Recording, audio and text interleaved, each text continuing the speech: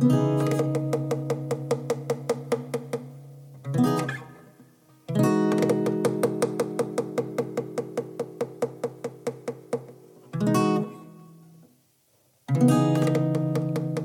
lose sight of who you are. You're a star. Don't let nobody tell you nothing different. It's only one you. Hey everyone, I'm Ashley Asti, and this is I'm Curious Podcast. I'm telling stories and sharing conversations that remind us that love demands we move toward justice and that we're all connected. This is a treat today because I've replaced my usual intro music with the song Identity from Maserati E's new album, Me and My Guitar, and he's my guest today.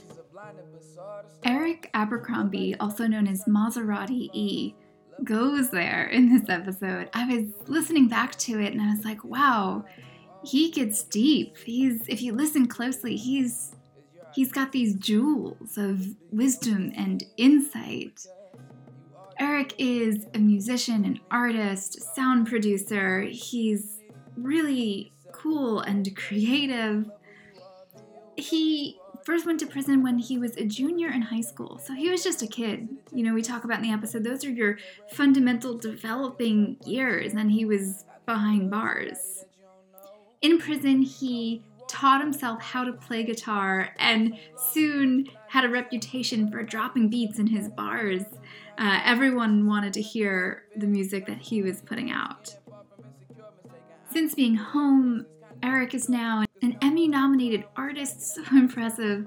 He was an executive producer for the Represent Justice album, where he got to work with some really big names in the music and production industry.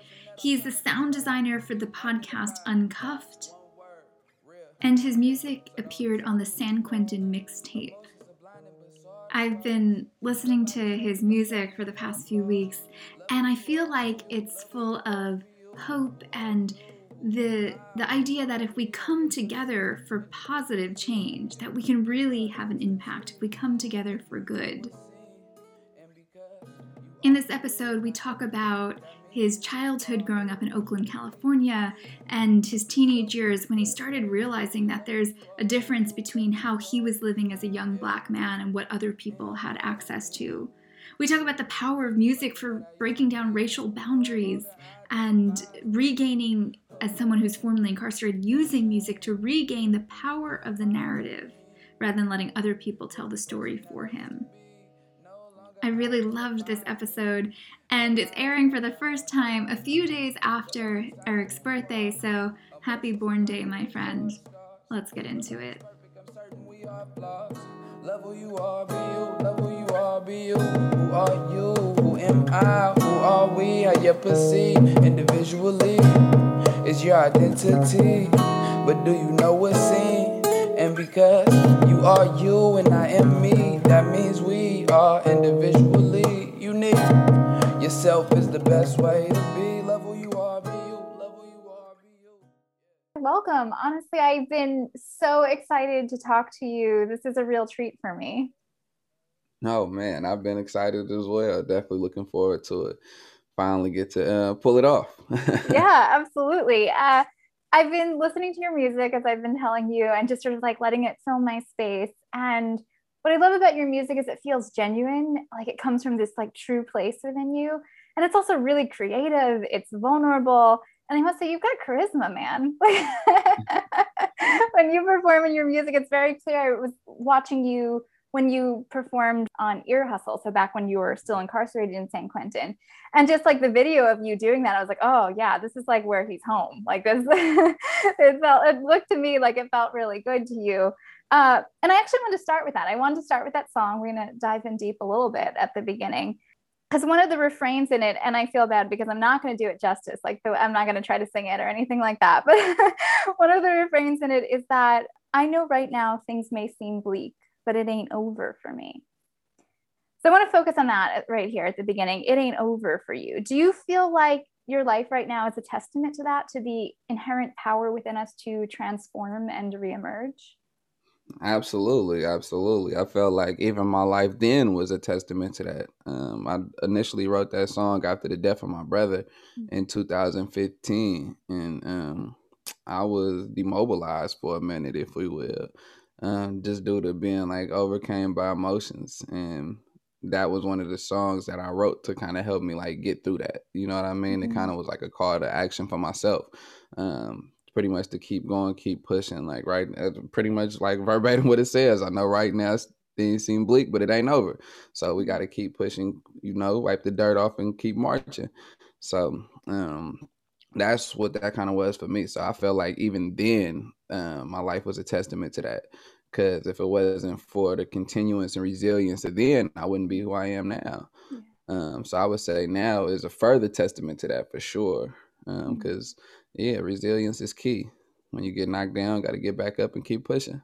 Yeah, it's very felt in that song. And I feel like regardless of circumstances, and maybe that's the power of music that it transcends. So I can listen to that and be in different circumstances and feel like, oh, yeah, keep going, that sense of persistence or that we're resilient. So we're going to go back. We're going to go backwards to your beginnings a little bit. I want to talk about when you were a kid. When you were a kid growing up, were you drawn to music? Like, were you always listening to music? Yeah, definitely. So, music, I tell everybody like music is in my genetic makeup. You know what I mean? Like my mother was heavily involved in music. She was a recording artist and performer.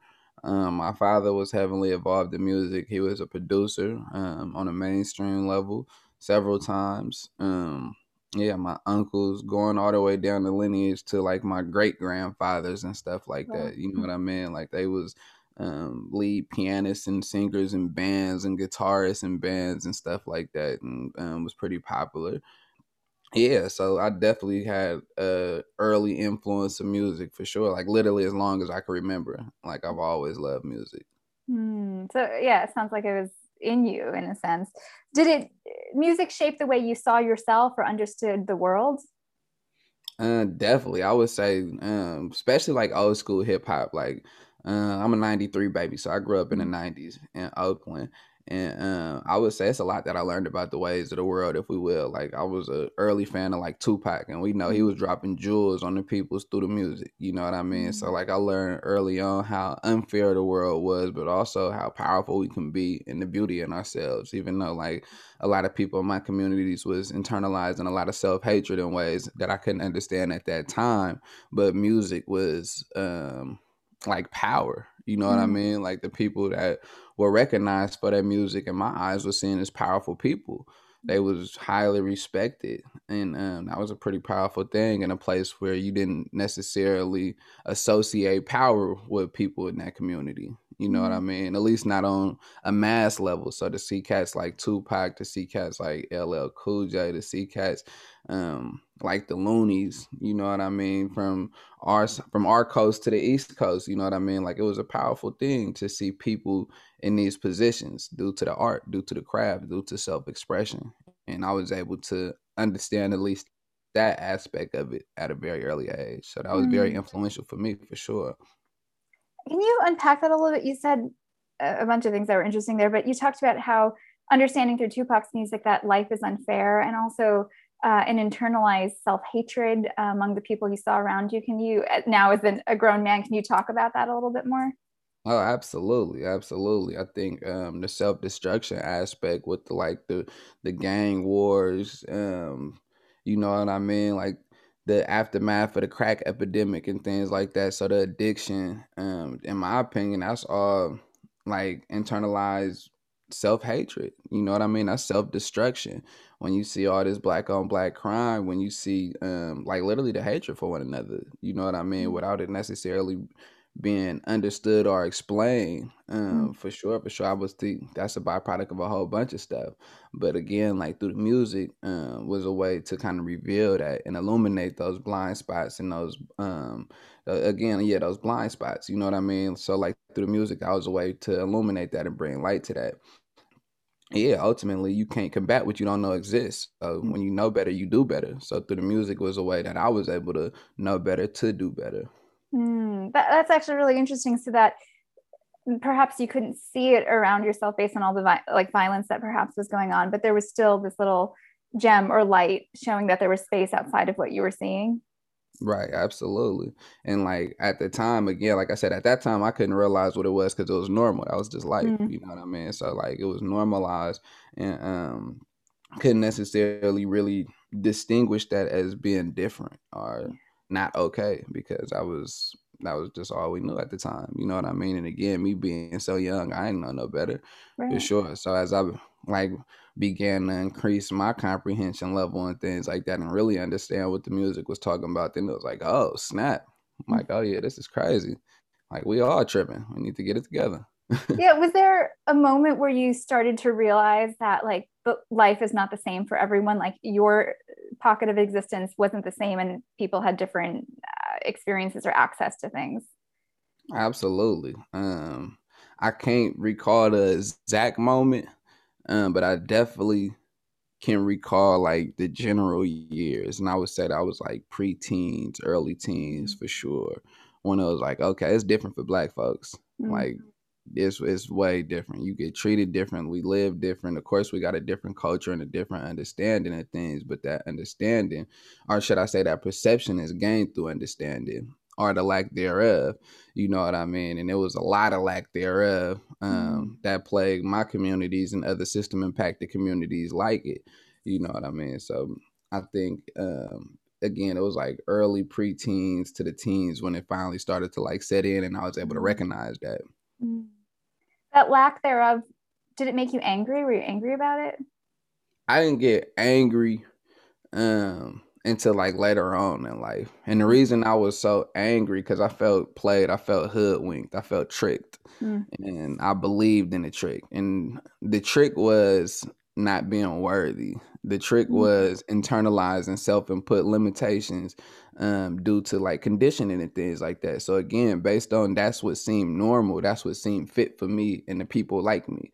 So anything better than that or outside of those conditions didn't feel like it was deserved for myself. Like I recall at like 16, like I recall trying to do the right things, right, and go get a job and stuff like that, because I was already deeply involved in a lifestyle criminality by that point. But I recall like, man, you know what, like we do got a fair chance, we can go, you know what I mean, like it's up to us. And went to go, me and my brother, for like 3 months. I know that's not that long, but at that time that was a lifetime. Right. You know what I mean? So like 3 months straight, we was trying to go get jobs, we was trying to be disciplined, we was trying to do everything the right way, and it just wasn't working, and it was way more arduous of a task than we thought.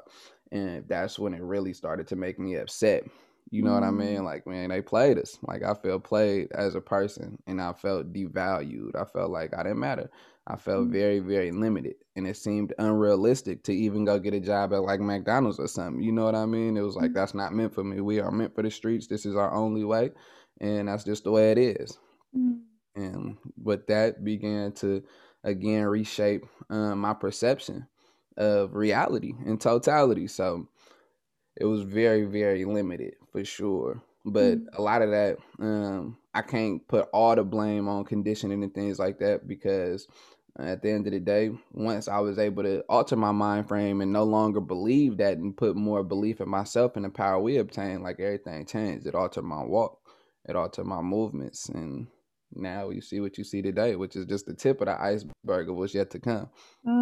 Yeah, I love that, of what's yet to come. And I think both of those things can be true at once, that there is systemic injustice, and you also can choose how do you respond to life. So both of those things can exist at once. And once again, you can feel that in your music, that like self-worth, that belief of choosing like, this is what I'll accept and this is what I won't accept, as much as it's in your power. So I want to get back to music a little bit. So music was in your blood, clearly, but is it true that you didn't pick up a guitar, like start playing, until you were in prison? That is not true. It was not true. All right. I got to talk to my source about this. So I learned how to play in prison. Okay. But that wasn't my first time playing in prison. Nah. So I had a guitar. I had two guitars prior to prison. I had an electric guitar that I got for Christmas when I was like 13, 12, maybe even younger. I got an electric guitar. My mom got it for me. And I love that damn guitar. Just didn't know how to play it. I know how to play it, but I'll strum on it and do some stuff. But I only played the top string. Like I couldn't do no chords. Didn't know what a chord was for real. And I just did like hella bass lines. Did only that top string. And then like a little bit before I committed my crime, well, the crime that got me incarcerated for all that time. My mom's friend, my boy Richie, gave me his acoustic guitar. And of course, like I didn't know how to play it, so I'll just strum that top string. Do Mary Had a Little Lamb or something, you know what I mean? Like, but I did not like know how to play it. I didn't know about the fretboard. I wasn't comfortable with it for damn sure. Like I keep saying, wasn't doing chords. Definitely wasn't beating on it or none of that. You know what I mean? It wasn't until 2012 when I was in Old Folsom State Prison. I was just sick and tired. I was like completely fed up with beating on my chest and beating on tables and all that. Like I wanted an instrument. Like I got yeah, I got very tired of everything being so monotonous, the lack of change. You know what I mean? Like everybody rapped to the same ass beat. And it was like a 3-beat sequence of everybody rapped to this. And after a while, that just drove me crazy of everybody rapping to this same ass beat. And it was like, man, if I can beat like that and rap and sing at the same time, then I can play an instrument. Because all I got to do is replace those beats with notes. So I can go doom, doom, doom, doom, doom, doom. And I knew I could. And at that time, I was in Old Folsom State Prison. And in the chapel, they used to rent out a guitar. My partner put me on game how they used to rent out a guitar. You just give them your ID and you could play the guitar for like a couple hours. And I started doing that. And I put that theory to test and it worked marvelously. Like I was able to do the 3-beat sequence and just switch up the notes. You know what I mean? So that's what I started doing. And people started seeing like I was serious. People started seeing my consistency in that. Like, oh yeah, he out here every single day, every chance he get playing that damn guitar. And I used to take it from the chapel and go like kind of by the laundry to have like some kind of seclusion. And like, man, my boys used to go up over there and just do what we do. And slowly but surely I started getting better. And one of my folks, he was Haitian. He had a guitar and he was just about to level up and get a new one. And he sold me his old one, which was like a $250 guitar for like $50. He gave me the jug, a good discount. And, after that, it was history. I started playing literally till my fingers would bleed. Like no exaggeration. I played all day, every day, nonstop. And it was a couple people that kind of like pulled me under their wing a little bit. You know what I mean? Showed me like the stuff that they knew. I started like buying like packets and workbooks and stuff like that to learn the theory of like guitar, you know what I mean, and things like that. I was already somewhat familiar with music theory, period. Like I knew how to read and write music, just not fluently. But I do still not fluently, but I do know how to read and write music. Yeah, so like it was like certain things I knew, but that really sharpened my tools and that really had me on point and accelerated my elevation and evolution like tremendously for sure. I feel like that's commitment because you didn't have access to like YouTube that you could like watch videos and learn to play. Like you had workbooks, you were like using your intuition. That's commitment. I like that. Is it common though to be able to, and I honestly don't know, is it common to be able to have access to an instrument while you're incarcerated? So it all depends on the prison that you at. That's one of the instruments you more commonly to see in any prison for the most part. That's one that's less restricted if you get it through the package book. So the way you buy things is through package vendors. They have vendor companies and stuff like that, and you can get a package as long as you ain't cutting up. You can get a package once every 3 months, and you got the special purchase packages, and that's where you get like instruments, TVs, radios, MP3 players, all that good stuff. And usually like you'll be able to find a guitar on there. Keyboards, that was like an old school thing. All the old heads in there that was involved in music was able to have keyboards because they quit selling them like years ago. I think like early 2090s or something like that. Don't want to make anybody feel too old because that might be wrong. But to my knowledge, it was like early 90s, late 90s, early 2000s or something like that. They shut it down. But the ones that still had them from back then, they still had them. You know what I mean? So, yeah, but the more common instruments you seen, like I said, the most common, should I say, was a guitar for sure. So it wasn't uncommon to Mm. see guitars in them, but it was like more surprising to see who was playing them, should I say. Mm. Like when I first started playing the guitar, people like it was only a chosen few that really supported me in that, because it was Mm. so different or outside of the norm, should I say, for like a Mm. young cat like me, Yeah. who a lot of people like label to be like still with the shit, as we say, you know what I mean? Like in the mix of things, to be going outside of their comfort zone, doing like some white boy shit. You know what I mean? Guitar and stuff like that. So I got teased by a couple people, like all like for fun type thing. You know what I mean? Like, boy, you think you is like, man, you tripping, or you know what I mean? But then there was a bunch of people that supported me though, like, nah, stick with that. That's different. Like, stick with that. And then as I start getting good and they hearing how I'm coming to it, they like, oh, like this is different. Like, oh yeah, he going crazy. So eventually it made everybody kind of respect it by like just sticking with it and just getting better. And then it got to the point where it was like, yep, that's E. You gonna see that guitar if you see E for sure. I want to get back to that, what you're sort of talking about, people teasing or whether it was accepted or not. But I'm also wondering about access to music outside of guitar. So like, did you have some sort of MP3 player where you can download music, or was there experience of music in religious services? Like, how else could you get involved in music while you're incarcerated? So I had a CD player for sure for like majority of my time incarcerated. The MP3 players didn't come like to the last year. Oh, well, Um, because you've been out only like a couple years, right? I did 9 years. Yeah. I spent over a third of my life incarcerated, from the age of 17 to 26. Wow. You know, Mm. so yeah, I did a little stretch. I did a little Mm. stretch. But majority of that, like the music that I was listening to came from CD players Mm. and things like that. It was a couple events where we was able to do like live performances and things like that, and they was able to supply like the instruments from the chapel. The chapel always had instruments, but like I didn't want to like be faking religiously just to have Right. access to instruments. You know what I mean? Like my spiritual journey was crazy.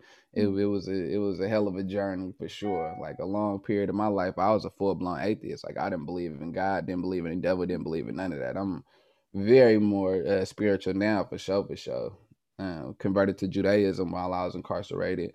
A whole bunch of things, but I didn't want to fake the funk just to play some music. You know what I mean? So I didn't take that route. So I was a little more limited when it came to being able to utilize instruments and stuff like that. But it was a opportunity that presented itself for quite some time during my last like year in Folsom. They created a music program that my folks was running, and they had a whole bunch of instruments up there too. So that was like one of my little escapes, being able to play like the drums, play like a bass guitar, electric guitar, my own acoustic and things like that. And yeah, we used to go in there and rehearse, and we was organizing shows and the whole nine. So that was a cool little escape, having some accessibility to some better instruments and things. Hmm. So you touched on this before. I feel like sharing music, especially music that's your own and lyrics that are your own, can be vulnerable. And perhaps that could be seen as a weakness in some way. Was there fear around first sharing your music publicly? Yes and no. So my whole journey of incarceration, like I was writing and performing music. Like maybe not performing like on a stage or nothing like Yeah. that, but amongst the circles and things like that. Like I was always the one known for like rapping and stuff like that, from juvenile hall to the day that they let me out. So like I would say yes and no. I did have more sentimental songs or stuff like that that I didn't show nobody. That happened a lot too. Like when my brother first passed away, I wrote a lot of music. I was dealing with a lot of different emotions, and it was a lot that I kept to myself with during that like writing period. But you know, everybody got like their favorites and stuff like that, like where they requested, "Yo, hit this one, bro, gas this one." You know what I mean? So, I always had something to give to the people, should I say? Like I always had something to perform for the folks, but it was like a lot of music that was more sentimental, that was just for me, or just for like my more immediate circle that I felt would appreciate it better and really understand like the art of the craft. You know what I mean? So it was some stuff that was for limited ears and eyes. I like that you say, though, give to the people, because I feel like music can be something that's a connector. And when someone listening might feel alone or like alone in their experience, to recognize like, oh, someone else is going through that too. Did you discover that as you started sharing some of your music?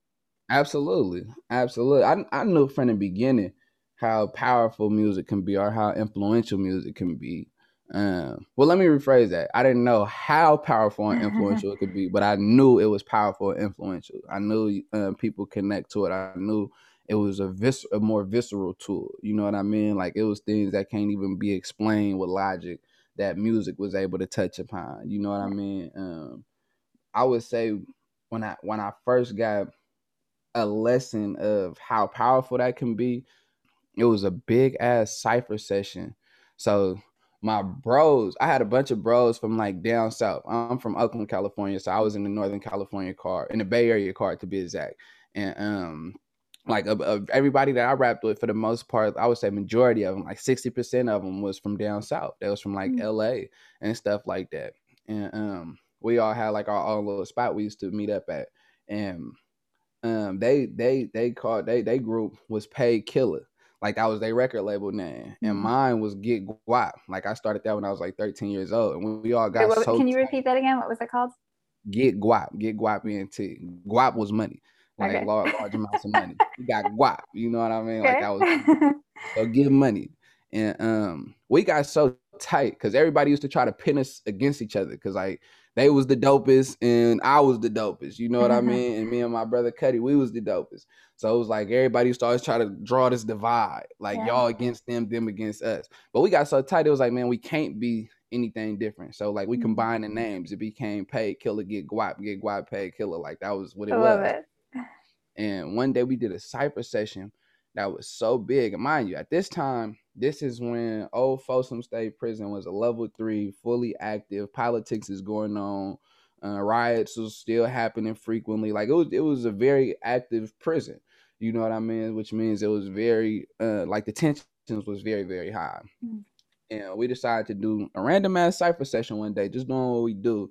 And it got so big that every race participated, which was like unheard of.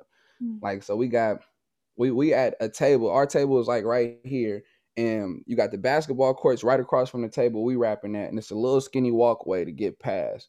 And then on one side of the basketball courts is the area where the Crips was at, and they had a super big area. It was a lot of Crips, and yeah, so people like listen to us do our thing, and the crowd getting bigger and bigger and bigger. Now you can't even walk past the little walkway. You got to walk around the basketball court, which some people might take as disrespect because now you got other races crossing this boundary line, which is supposed to be a black area. You know what I'm saying? And every time I look up, because I'm playing the guitar, and every time I look up, the crowd bigger and bigger. Next thing you know, you got black people in the Asian area, you got white people in the Asian area, you got Mexican people with black people and Asian people, like all together. And it just was getting bigger and bigger and bigger. And every time I looked up, it got to the point like where they was finna shut the yard down. Like you got the police in the towers with the guns out, looking like what the hell finna go on, because it looked like a riot finna happen. Like it looked like a standoff, and it was just insane. It was crazy, and I was able to really understand the power of music because we broke racial boundaries in a place where racial boundaries really existed, in a place where that was a real thing, and that could end in a very, very, very toxic and harmful way. You know what I mean? It could have been bad, but it wasn't. It was real good. Like we brought everybody together with the power of music, and yeah, it lasted for like probably like 30 minutes until like one of our own was like, nah, this is getting out of hand. This is too crazy. We got to shut this down. We got people from over there.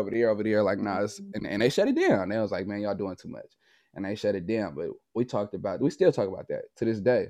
Like we was able to really, really break down racial boundaries in a place where that really existed for real. You know what I mean? Where that really meant something. Like you couldn't cross certain lines. Like literal actual lines. Like you can't cross that if you're a certain race. You know what I mean? And them lines was crossed. Them lines was hop, skipped, and jumped over, and everybody was together holding each other, all type of stuff. Like it was a trip. It was unreal. Like looking back at it now, especially after because that was like the first mainline prison I went to. So for me, that was just like growing up in the hood. That was normal. I didn't have nothing to compare it to. You feel what I'm saying? So when I was able to go to other prisons and have something to compare it to, that's when reality set in of how like toxic of a place I was just at. Like it was Yeah. Spokane was crazy. Spokane was crazy. There's a whole bunch of murders and stuff going on up there. There was a whole lot going on. You know what I mean? And I didn't realize like how bad it was. So reflecting and seeing that we was able to accomplish what we was able to accomplish in that type of environment, it just made it that much more impactful. And it was just like, damn, like that was a hell of a feat. That was a hell of a thing to accomplish. Cause like if we would have like if we was to just if we was to like theorize about that or something, like, man, what if we did that? Like nobody would believe that. Like, hell no, y'all not gonna be able to do that just because y'all playing some music. You know what I mean? And Right. we was able to do it. Maybe this is too big of a question, but what's your understanding or theory around why the racial boundaries are so strong in prison, or at least in that prison that you were in? Multiple reasons. I feel like, in my opinion, not saying this is fact or fiction, but in my opinion, I feel like it started due to authoritative figures. Me personally, I think it was one of those divide and conquer methods. You got to think about it. The incarcerated people outnumber the authoritative figures tremendously. I think it's like every two officers have dominion over, I think, 50 incarcerated people or something like that. Wow. Two people can't control 50 people. Right. There ain't enough bullets in the gun to do that. So the best way for them to control us is to get us to focus on each other and draw that line in the sand and be able to get us to control ourselves, but ultimately focus on each other as enemies and not focusing on them as an enemy or as a person that can mess up our life, if we would. Even though we all have that understanding, but the focus is more prioritized to the opposing party on the other line of the sand, if we will. Yeah. And I think on their end, that was genius because clearly it worked marvelously. People so distracted that we can't even focus on that we all being oppressed by the same person. And if we was to come together, we'll see massive differences in the structural design of prison, period. But I think due to past actions and certain things that can't be taken back due to that origin of divide and conquer, it's just been exacerbated to a point where it is what we see today. And I think sadly what you're describing is not just something that's in prison. This is like a long history of divide in order to oppress. Okay. So I want to talk about the San Quentin mixtape. Am I saying this right? Is it David Jossie? Is that how you say his last name? That's my dog, David Jossie. David Jossie. He's like, I feel like a little bit of a celebrity to me as well, like you, just because of Ear Hustle. So like when I hear all these names, I was like, oh my God, these are like my versions of celebrities. So you guys put together the San Quentin mixtape. Tell me what that is and why it was important for you guys to do that. Definitely. So I don't want to claim any credit for putting it together. I feel like that would be wrong of me. I was a participant for sure, and I was honored and blessed to be a part of that. But they already had it organized and rocking long before I got there. But like I said, I definitely feel blessed and fortunate enough to be a part of it, for sure. And I think one of the biggest things that was an outcome of that was showing how powerful we are. And by we, I mean the community of the currently and formerly incarcerated people. I think when a person becomes incarcerated, they immediately get a stigma attached to them. And I think these stigmas are fueled by a bunch of implicit biases. It's a bunch, like, again, people can't combat what they don't know exists. And you got to fill in the blanks with your imagination or misguided information. You know what I mean? And I think based on the way that the media especially stigmatizes and sensationalizes incarcerated people to be violent, ignorant, stupid, uneducated, all these different things, people create their own perception and assumption of what it means to be an incarcerated person and what that looks like.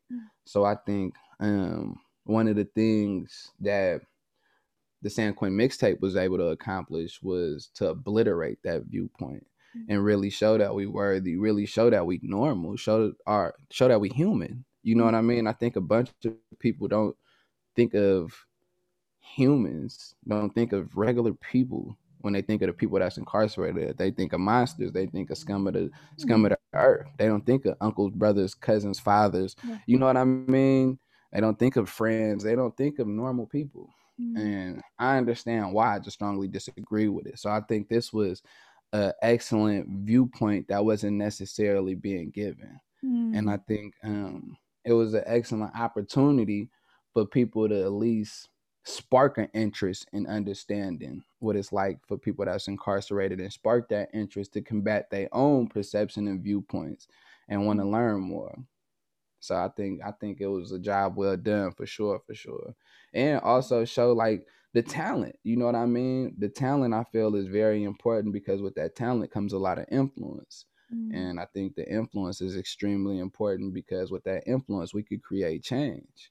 And again, that it's a lot of change that could come. It's a lot of change that needs to come. So I think that was an excellent ploy, for sure. Because basically, the contributors and musicians were a lot of incarcerated people that were on this mixtape, including Everybody you. was. Right. Everybody was. It was recorded and produced in San Quentin. So everybody that was a part of this project was incarcerated and recorded in that little room in San Quentin. Yeah. That's kind of wild to me. And also, as you're talking, it's sad that I connect to the fact that you're like, people, this sort of changes the narrative. Because what I always talk about, my story of when I first started writing letters to people who were incarcerated, my reaction was surprise, which is embarrassing. My reaction was surprise. Like, I developed these beautiful friendships and relationships and connections, and met, like you said, parents and children, siblings, uncles, human beings, because that's that's what everyone is, human beings. But it is so sensationalized by the media. And growing up how I did, not knowing someone who was incarcerated, that was just sort of the narrative. And it's a shame, and that's not okay. It's not okay that was what I accepted or what I didn't push back on. But that's why what you're doing matters. And I think, because Rolling Stone interviewed you, and you said, we're regaining the power of the narrative. Is that what you mean? Like getting to really tell the story in your own way? 100%. 100%. Absolutely. Again, people that actually have the lived experience aren't the ones who control the narrative. It's a bunch of the people within who control the media. You know what I mean? And they give people entertainment. It's entertaining to see, for other people that don't have to experience this or understand how traumatic the experience is. It's entertainment for them to see somebody get raped in a shower, to see a riot go on, to see somebody in debt and have to do something crazy and fight for their life. Like, that's entertainment for people. And I get it, you know what I mean? But I think it's a matter of agreeing versus understanding. Like, I understand it, I just strongly disagree with it. You know what I mean? Like, it is good TV. I see it's like a train crash. You know what I mean? You can't look away. Don't want it to happen. Don't want to see it, but it's so hard to look away. But the reality of it is, we need to look away. We need to change what the hell we looking at, or change what the hell, or how we see it. Change how the hell we see what we looking at. You know what I mean? Because that ain't entertaining at all when you're living in it. And I think, once again, there's a history of that being used as entertainment. And like you said, you look at all the TV shows that are based around this premise. But yeah, so let's talk about, because you're using music in a different way. And I feel like, at least in part, your music is rooted in a sense of hope and unity, like sort of what's possible if we come together for the good. So your song on the mixtape is called Break the Mold, which I feel like that song has that energy to it. Can you talk about the story behind that, of how that song emerged? Absolutely. So, Break the Mold, I wrote I wrote the first verse in 2015. It was about to be a riot in the prison I was at the time, over some dumbass politics. So the politics get pretty stupid at times. In my opinion, this was one of the more stupid reasons. So it was a white man that was part of a black gang. And one thing, like with the white politics, like, you can't do that. You know what I mean? You can't be a white man and run black. Like, that's not gonna fly with them. So they was pretty much like, hand him over. You know what I mean? Like, let us handle our business. And the people that he rocked with was like, hell no, like, we not doing that. Like, it wasn't finna fly. So it was finna be a riot. And I just remember seeing so many people I never seen before. Like, I was outside. I was going to the yard at that time, like, every day, every night. Like, I was outside, you know what I mean? And this was a more loose prison in comparison to some of the ones that I've been to. So for me, this was somewhat of a getaway from the reality of how strict prison can be. And I mean more so in like the strictness that we place upon ourselves for survival. You know what I mean? So this was again just a less stricter prison. This was a lower level yard. This was my first time on a level 2. Didn't last too long. Only last like 10 months. I wasn't ready. Wasn't where I needed to be in my journey. But yeah, and I remember coming outside, and because it was supposed to go up, it was supposed to be a ride, and I remember coming outside and just seeing so many people that I've never seen, never knew they was even here at this prison. It was like, damn, like this is what it took for everybody to come together. And violence. This is what it took. It took something extremely destructive and toxic to bring everybody together. Luckily, fortunately for everybody, it didn't nothing happen. It wasn't a riot. We was able to come to whoever was talking was able to come to an agreement and pretty much diffuse the situation.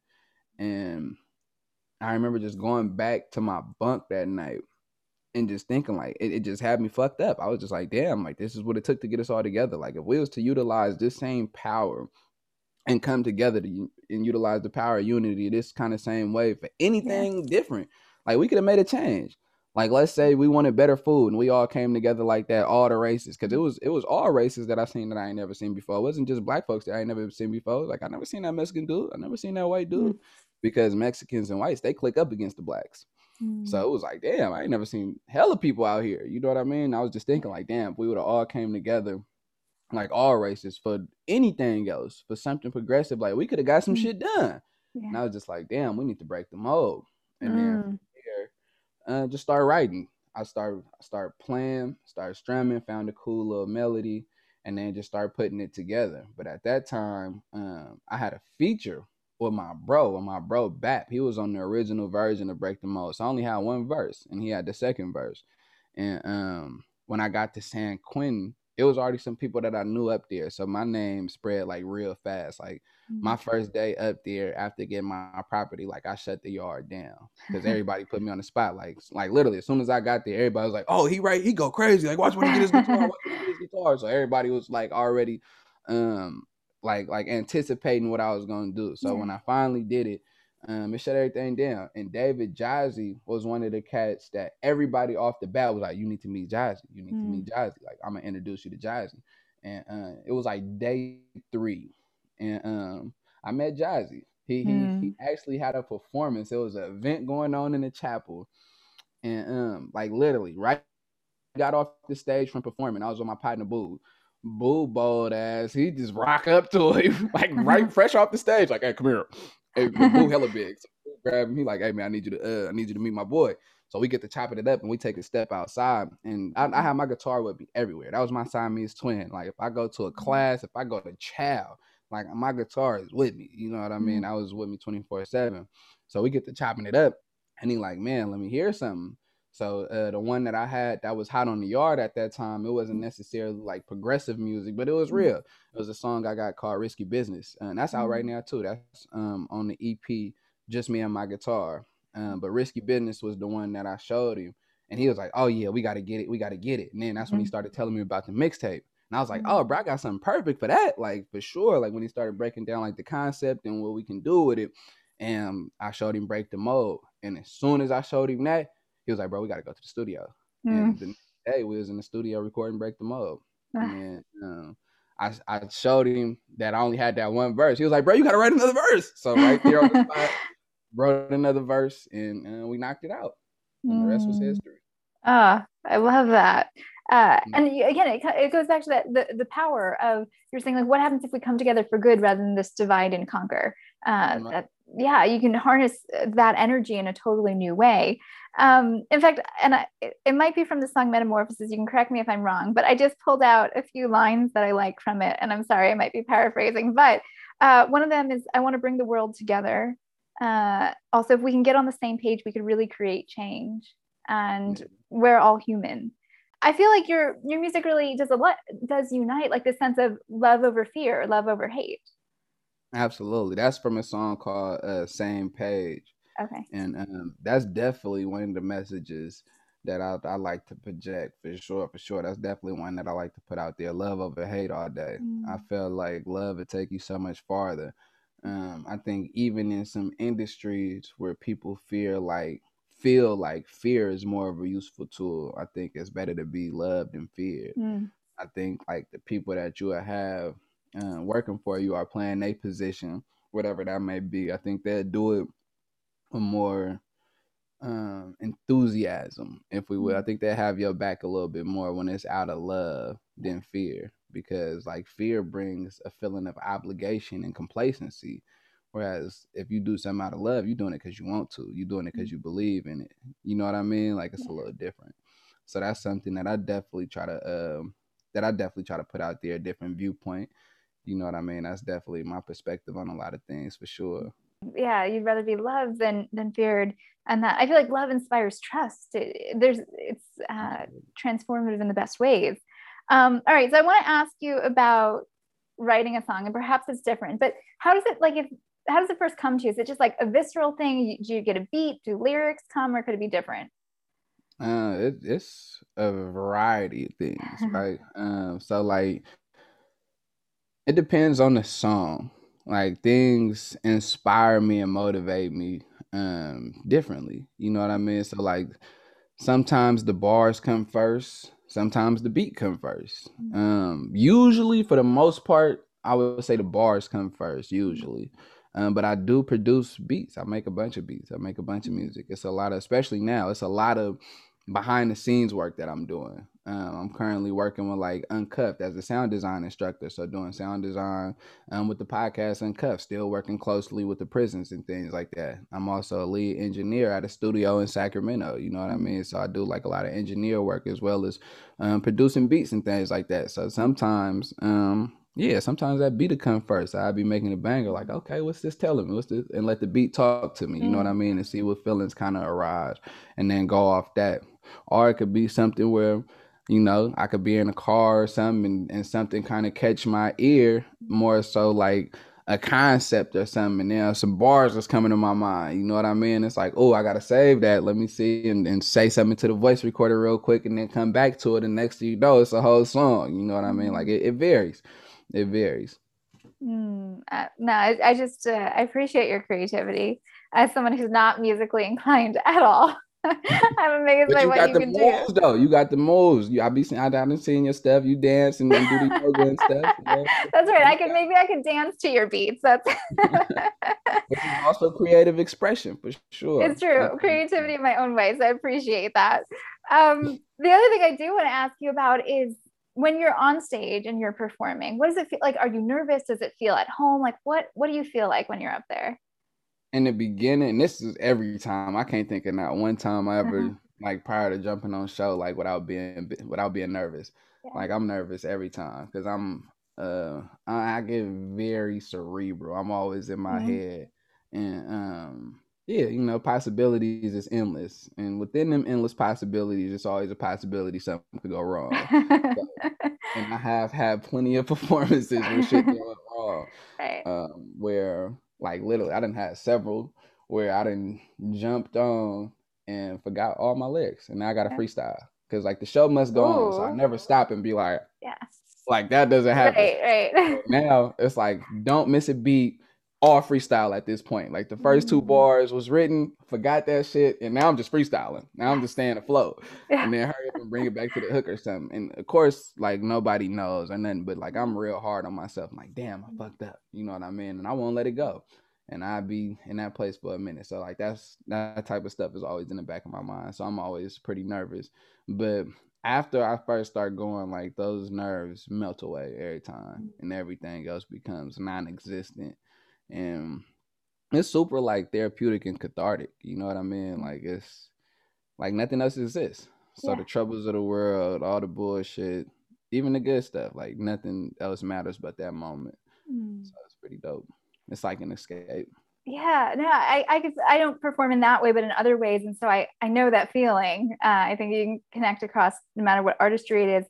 I do, and I'm going to put it into my language for a moment, just to when I'm teaching yoga, which is not the same, but you have students, you've got people there with you, and there are moments where I'll be like, oh my God, what if I forget all of yoga? And I like forget the sequence and I don't know what I'm doing. And it's like this empty space, right? You have that fear, or I'll give a talk and like I'm doing a book reading, like, what if I forget everything? But I feel like in those moments, and it's terrifying, and it's like, oh my God, and your heart starts racing and you get that feeling. But I also feel like it makes me learn to lean into trust so much more, because I realize that, oh, I come through. Even if it's not what I had planned, even if it's not exactly how I wanted it to be, I realize like, oh, something else, like I'm like divinely connected or something's coming through. Do you feel that even when like you lose the lyrics and you just have to like go into it? Absolutely. That's why, like, now my routine, I pray. I pray that I impact the people. I give thanks for being utilized as a vessel. But like my biggest thing, I want the takeaway to be impact. Whatever the reason is, it was meant for me to be utilized as a vessel for that moment. I just hope that I succeed in delivering whatever message it was meant for me to deliver. So like that's what I pray for. So that kind of allows me to rationalize in the times where things don't go how I planned it, to still believe it was still part of the plan nonetheless. You know what I mean? And feel like it still was a job well done. So like that's one of the things that helped me kind of live with that. Oh, yeah, I love that. I feel like as I've gotten older, that's been my thing too, rather than like worrying about the logistics of it, like praying beforehand, just like leaning into trust. Yeah. Yeah. I have, okay, in a moment, I have a lightning round for you. We're just going to have a little bit of fun and we'll close it up. But I have one question talking about impact before that. So, and again, you can correct me if any of this information is wrong, but I've seen on Instagram, that was my source here, that you've gotten, at least before COVID, to go to speak to young people. I think gone into like juvenile halls and brought brought some music to them and brought your message to the talented young men there. What message do you want to bring to them? So for the juvenile halls and for the schools. So like when I first touched down, even before I touched down, let me go a little more in depth. So before I touched down, me and the co-creator and sound designer at Ear Hustle, Antoine Banks Williams, that's my brother. Shout out Yeah. Banks, that's my dog. But yeah, that's my brother. We created an idea concept of doing a school tour. One day during a search, they was doing an institutional search, and we was in the chow hall while they was running through the building, and we was chopping it up just on life and things that we could do that's impactful and why. And it came up like how we both was incarcerated in the years of high school. Like as soon as he graduated high school, he went to prison. I went to prison during my junior year. You know what I mean? And we started to really like reflect on how vital those developmental years are and how we step into who we are for real, like during those years. And yeah, the school to prison pipeline, all that good stuff, right? And that was the goal, to pretty much erode the school to prison pipeline. So we wanted to target high schools and colleges. And I was blessed and fortunate enough to like do my due diligence and lay down a lot of the groundwork when I first touched down. So when he got out a month later, we hit the ground running. We had over 20 schools lined up, you know what I mean? And we was utilizing the power of the narrative as well as the influence of music. So they pretty much was getting a concert / motivational speaking at these schools and things like that. And I was blessed enough to be able to go to a couple juvenile halls as well. And ultimately, one of the things that I wanted to really instill in the young life is like, we're not defined by our conditions. We're much greater. You know what I mean? We can definitely overcome our conditions, but we are not defined by our conditions or by our past. So like, especially like in the juvenile halls, I was really, really pushing that, because I was talking to a couple of the young cats and they felt like it was over. You know what I mean? Like they hit this bump so early on that they really don't have a chance. So I really, really felt it was extremely important for them to know, like, you're not defined by this. You're greater than this, and you can show that and be that, and you are that. You know what I mean? It's all just a matter of you stepping into that walk and sticking with that. So that was like my main focal point. Well, one of my main focal points, should I say, because it wasn't like this a one size fit all kind of thing. It was a bunch of stuff that we was trying to educate the people on. And that was definitely one of them, though. Like, we are not defined by our conditions. We are greater than our conditions and our circumstance of now. And we can make a greater circumstance and condition in the future. But it all starts now. And we got to see that and really believe that and move accordingly. And it ain't over for me yet. I feel like it brings it back to the beginning. It ain't over. Yeah, for real. I'm going to have links to, before we jump into our lightning round, which is what we'll close with, I'm going to have links to all these things in the show notes. But just for people listening, where can they find you? So I'm most active on Instagram. That's the platform that I love the most so far, at least. Of course, it's going to be something new and better every couple of years, right? But as of now, Instagram is like where I'm most reachable when it comes to the social platforms. And you can find me at, it's a mouthful, at the real Maserati _E. And it's spelled just like the car, MASERATI _E. You can find my music on all streaming platforms. Right now, I got only one project is out. It's an EP titled "Just Me and My Guitar." It's a little different because it's an acoustic project. It's literally just me and my guitar. Yeah, so you can find my music on all streaming platforms for sure. And yeah, I'm on all social platforms as well. I'm just not as active. So like I'm on Facebook, I'm on Twitter, I'm on Snap, I'm on all those, but find me on Instagram. Instagram is where it's at. All right. And yeah, I've been streaming you on Spotify for the past, week. So, all right. Do you have your game face on? Are you ready for our lightning round? Let's do it. Okay. So the first question that I have for you is, who's the musician who's inspiring you most in this moment? Today or like in the past in general? However you want to answer that. Damn. Most inspiring musician. That's deep because I'm inspired by like a lot of people for a lot of different reasons. So that's tough. I think I'm gonna have to go with the cliche answer and say Jay-Z right now. Just based on he was the first to be able to accomplish attaining $1 billion and the influence that he got and the things that he's trying to do. So I would say Jay-Z. Dream big, yeah. We were talking about how you feel before, and maybe you kind of answered this already, but before a performance, do you have a pre-performance ritual? Yeah, pre-performance ritual. Definitely gotta pray. Definitely gotta pray. Whether it's a quick one, a long one, but before I get on that stage, I gotta pray. Outside of that, I don't think it's nothing too ritualistic about it. It varies. Sometimes I'm late to the damn stage and I'm the last one on it. Sometimes I'm the first one. Yeah, it varies. It all depends on the kind of event that we're doing. But praying that's gonna happen for sure. All right. The most surprising or exciting connection you've made through your music?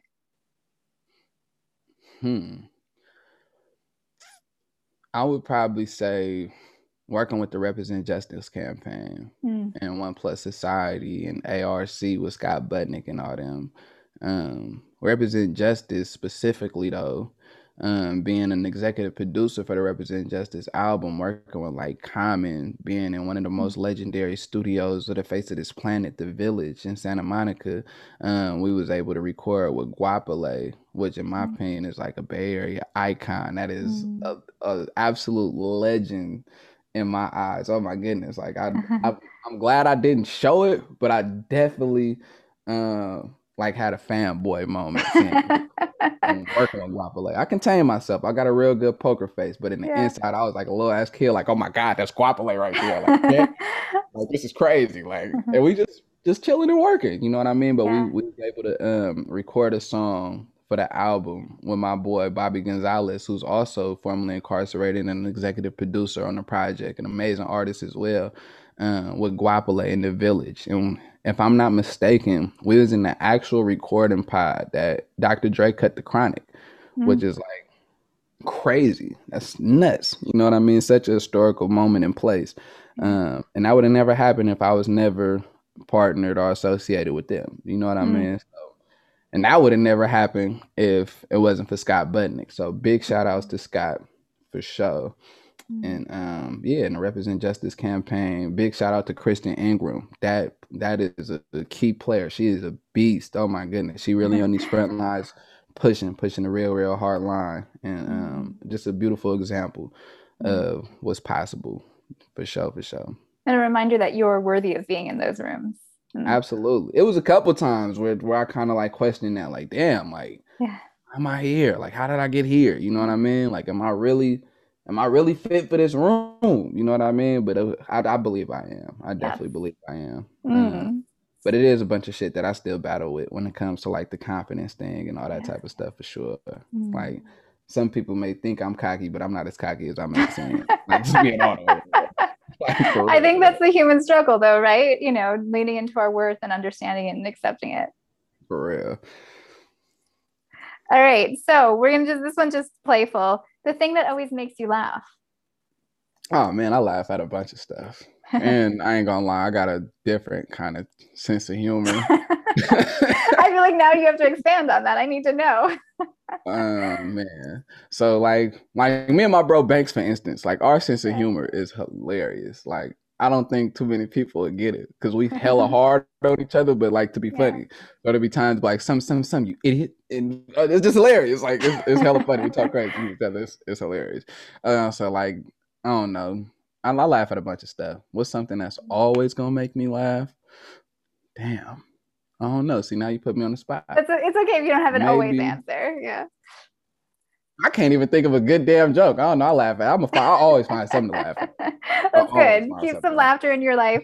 I actually met Antoine Banks the other day. We had a phone conversation, and I must say, I didn't know the humor side. He was very serious with me, but you guys must have like deep conversations. He went deep. Oh yeah. Oh, absolutely. So Banks, that's my big brother, mentor, guru. You know what I mean? Like that's my bro right there. And we definitely had some very, very, very powerful conversations. Like I'm talking pure power. You can physically feel the energy when we chopping it up. You know what I mean? Like literally getting goosebumps. Like for real.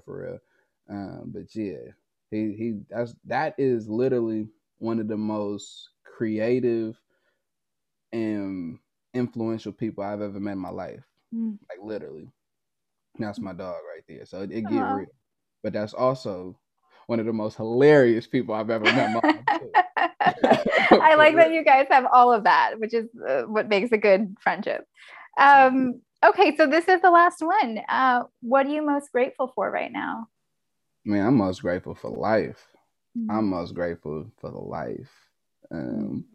It's so many people that I know would trade positions with me, whether they in a box or in a box, whether they in that box in the ground or in that box in that cell.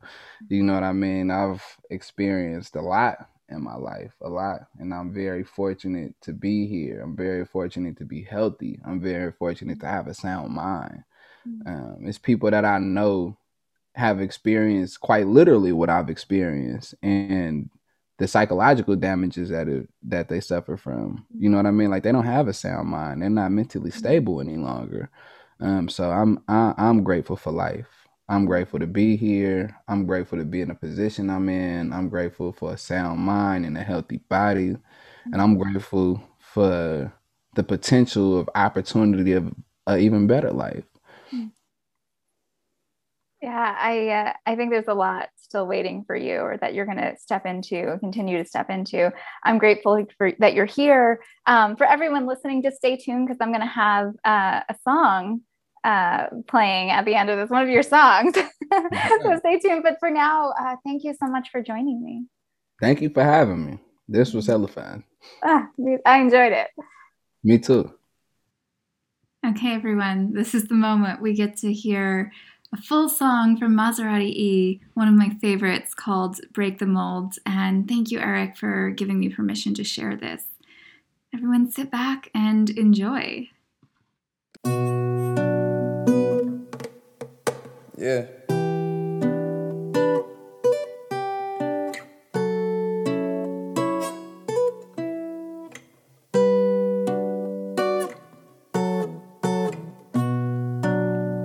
So far from perfect, yeah. You can break them up, yeah.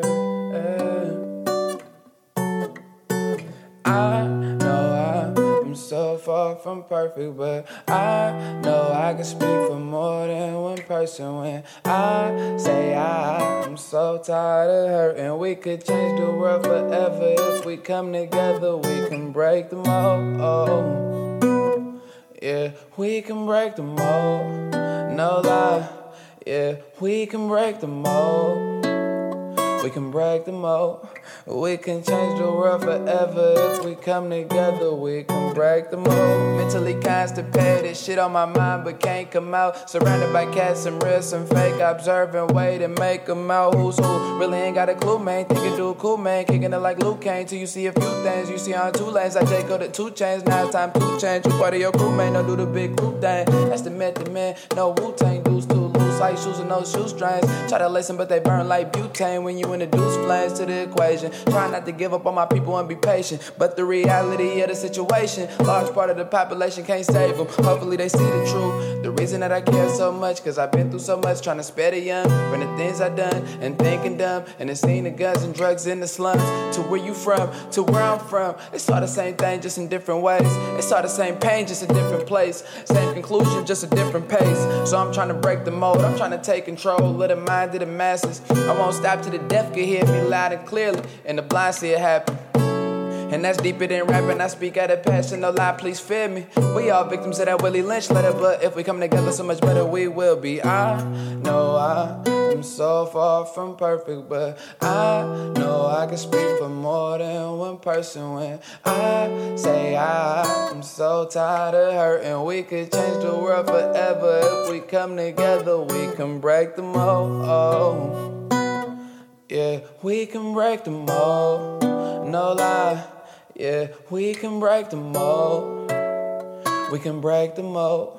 We can change the world forever if we come together. We can break the mold. Product of my environment, at least that's what we're told. And you don't plan for retirement when you program to blow grams and sell dope. To the day that you gon' ride, swear so cold. When you gotta call home, a place where you grow, thinking hope was a joke. And everybody broke, thinking that's how it go for somebody like me.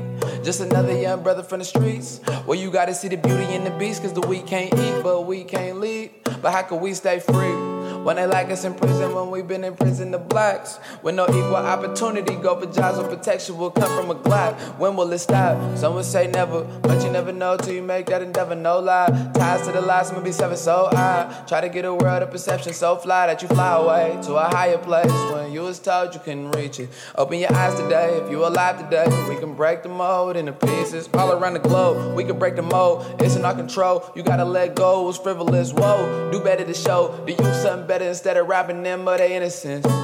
And that's deeper than rapping. I speak out of passion, no lie, please fear me. We all victims of that Willie Lynch letter, but if we come together, so much better we will be. I know I am so far from perfect, but I know I can speak for more than one person when I say I am so tired of hurting. We could change the world forever if we come together. We can break the mold. Oh.